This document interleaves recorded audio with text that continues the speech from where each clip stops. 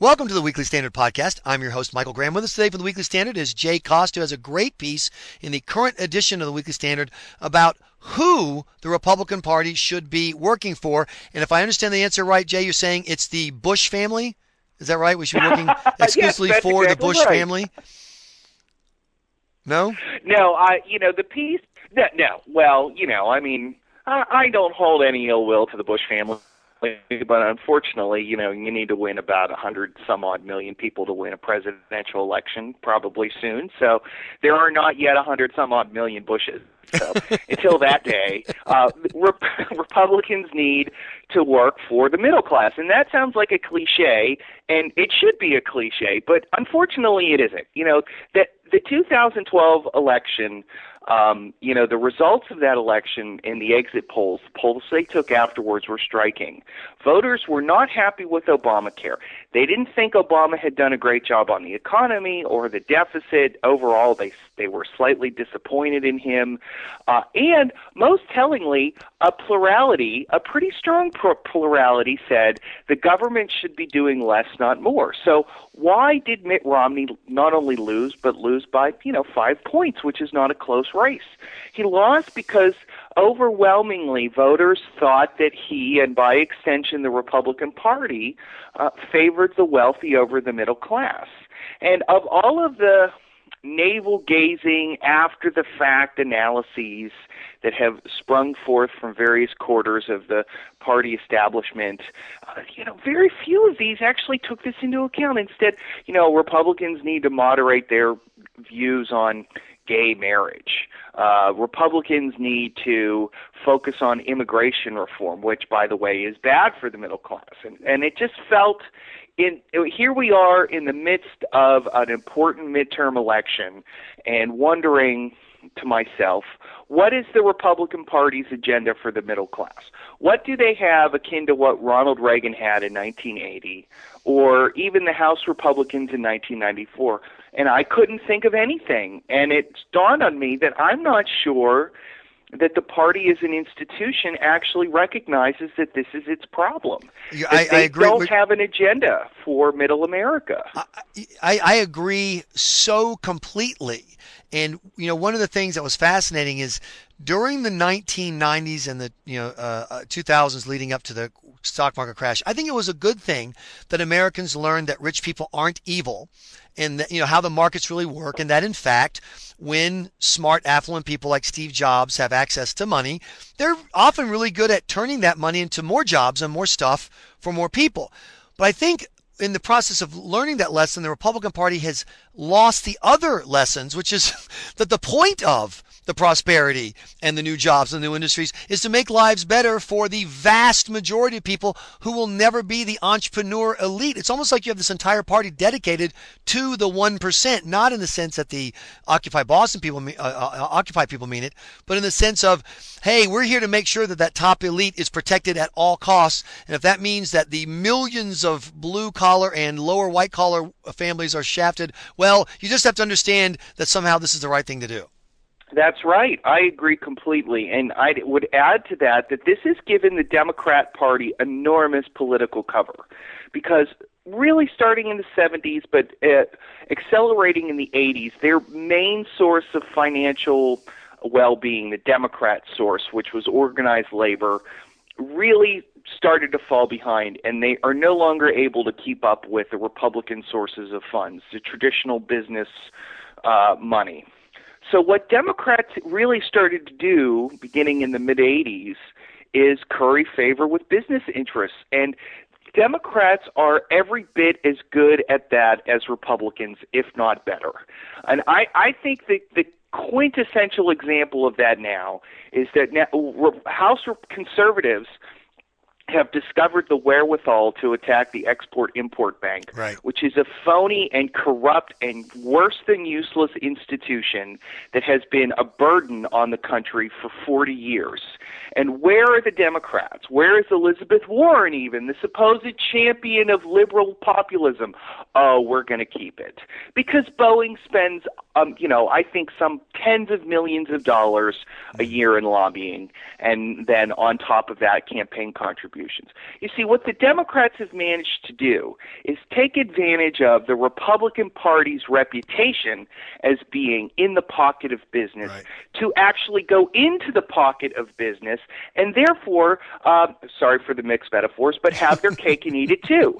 They can berate Republicans for being corporate cronies on one day, and then the next day they go up to Goldman Sachs with their hands out, and there was this great story of Hillary Clinton vacationing in the Hamptons, I think it was, this summer, talking to people up there about how to deal with income inequality. I mean, if a Republican had done something like that, it would – all of us, conservatives, liberals, Democrats, Republicans, would be scratching our heads and wondering, what the heck is he doing talking to, these, CEOs who cash, 10-figure checks to, for their income.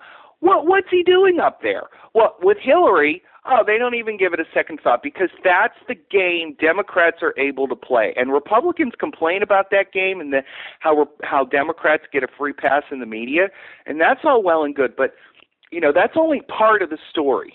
The rest of the story is Democrats for about 30 years now have figured out that the Republican Party is so identified with big business that they can cuddle up to it and not pay the cost.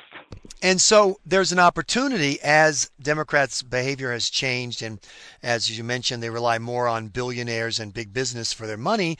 There's a chance for Republicans to jump into that space if they'll move into it. And yet you rarely see Republicans even talking about it in a meaningful way. Jay, what are some things that the GOP could be talking about in 2014 and 2016 to help rebrand the party as the party of working class Americans? That's a great question. I think what they need to do, Republicans are identified as the party that wants less government, which is a good thing because the country wants less government. But I think too often the Republicans are inclined to talk about programs that favor middle-income people or lower-income people. Now, these programs might be highly problematic. Like food stamps is a great example. Food stamps is an enormously troubled program that is inefficient and is a product of a corrupt log roll between agricultural interests and urban Democrats, basically to protect farm subsidies. It is a disaster of a program. But I don't think that's where you start. If you're a Republican looking to cut the federal budget, I don't think that's where you start. I think that you should only go and start looking at food stamps and cutting food stamps after you've cut every dollar of corporate welfare. So I think the place to start are things like these. Tax loopholes that are embedded in the corporate income tax code, or the Export-Import Bank, or the so-called risk corridor provision in Obamacare, which, as Jeff Anderson and I have argued in the pages of the Weekly Standard, is actually a massive payoff to insurance companies to keep them on board Obamacare as the president unilaterally changes the law at his whim. I think that's where you start. I think Republicans should be the party of smaller government, of course, but that they should start with small government for the most wealthy and well-connected. It would just the first thing I would do. No, and the bailout for big insurance companies seems like a natural. And I honestly thought, Jay, that during the 2014 campaign, I was going to see a lot of Republican talk about that because it's such a great talking point.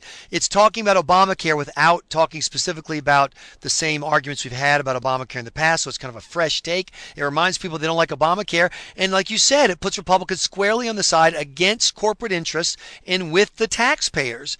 I haven't heard a single candidate mention it.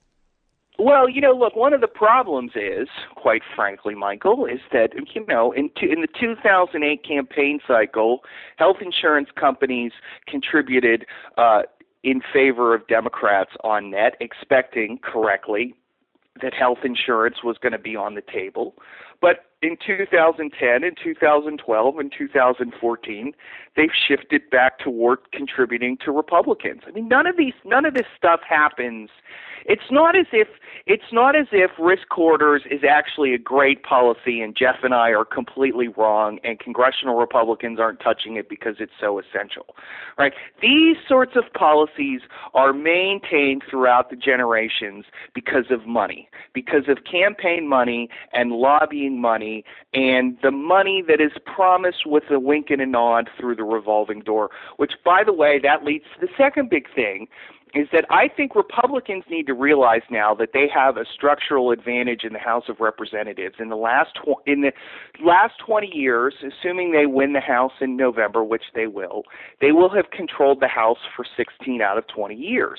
The House of Representatives has structural problems. It is corrupt. The power relationships in the House of Representatives are corrupted at their structures. And the House Republicans, because they now inhabit and control the House, have taken on these corrupt characteristics. And I think the long-term reputation of the party requires some serious, substantive root and branch reforms of that institution. You know, the House Republicans need to get their hands dirty, and they need to start altering the way the House does business on a daily basis, because the House is not responsible to the public interest at large. The House is responsible to the interests of the corporate donors, and not even necessarily corporate donors. They could be in any kind of interest groups. Interest groups have far too much sway over the House of Representatives, and because the Republican Party now essentially has an ironclad grip on the House, they have too much sway over the Republican Party too. The House, in other words, is a problem for the Republican Party, and it needs to be reformed. Could the Republicans use their position in the House to make themselves more the party of the working guy by taking some of the corporate interests to task and by confronting some of the issues that affect people? Because look, I mean, obviously, I think what happened in Benghazi was a travesty, and obviously, I think that it's horrifying that the press isn't obsessed with the IRS story, given that they were targeting, regular mom and pop people. But even those two, even that story, I don't see the GOP highlighting that fact. You know what I mean? They don't highlight these are normal people like you who had the ATF and FBI visiting them. Could the House use that power to investigate and review and budget to let the regular family know, hey, we're working for you? Yeah, I worry about the IRS and Benghazi scandals for the Republican Party as sort of, I think there are just ultimately limits about how far they can go. I mean, look, they only got Nixon because Nixon put everything on tape because there was a smoking gun. It is really hard, I think, to make investigations stick. And I think the 8 years of governance under Clinton, there were so many scandals and so many things that they just didn't add up. The Clinton stories just didn't add up on a vast array of things. And the House Republicans never were able to make anything stick because there was never a smoking gun. So I actually worry about the converse of that, which is that, there's no email out there that connects all the dots cleanly and perfectly on IRS or Benghazi, and so the Republicans will just, end up making a lot of noise but not really winning over new converts. I actually worry about the other direction on those issues. Well, that's what I was saying is that unless you're going to do an aspect that helps regular people, I think those, like you just said, those topics are self-limiting. So what are some things that in other words, tell me a House hearing that they could use, a topic, a subject that they could use to highlight that we're on the side of you, regular working people, and not on the side that the Democrats are with, which are these special interests in these billionaires, et cetera. Right. Well, we talked about it already. I think the risk corridors is a great example. I think more broadly, what they need to do is they need to recognize that their target voters pay a substantial portion of their income in taxes, right? Not necessarily in income taxes, because Republicans have been successful over the years in cutting income taxes, but they pay a substantial portion of their wages into taxes, which are supposedly for Medicare and Social Security, but actually get rolled into general revenue. So any angle that they can pursue of the ways that the government wastes money, I think, is a great opportunity. So I would say something akin to, risk corridors is a good example. The Export-Import Bank is a good example. I think agricultural subsidies are a great example. Look, there are so many examples, the ways that the federal government wastes and misappropriates money. There's so many opportunities. Medicare is an excellent opportunity. Republicans spend so much time talking about Medicare reform that frankly doesn't poll very well, and they never spend any time talking about the fact that the American Medical Association is essentially empowered to write the reimbursement rates for Medicare Part B. You want to talk about a conflict of interest? That is the conflict of interest right there. That is a great opportunity because so much money is wasted. And Republicans have been in control of the House of Representatives for 4 years. Have they done anything to tighten the controls on how Medicare Part B spends money? Absolutely not. Jay Koss, thanks so much for joining us here on the Weekly Standard Podcast. You've been listening to the Weekly Standard Podcast. Please be sure to check weeklystandard.com regularly for podcast updates. I'm your host, Michael Graham.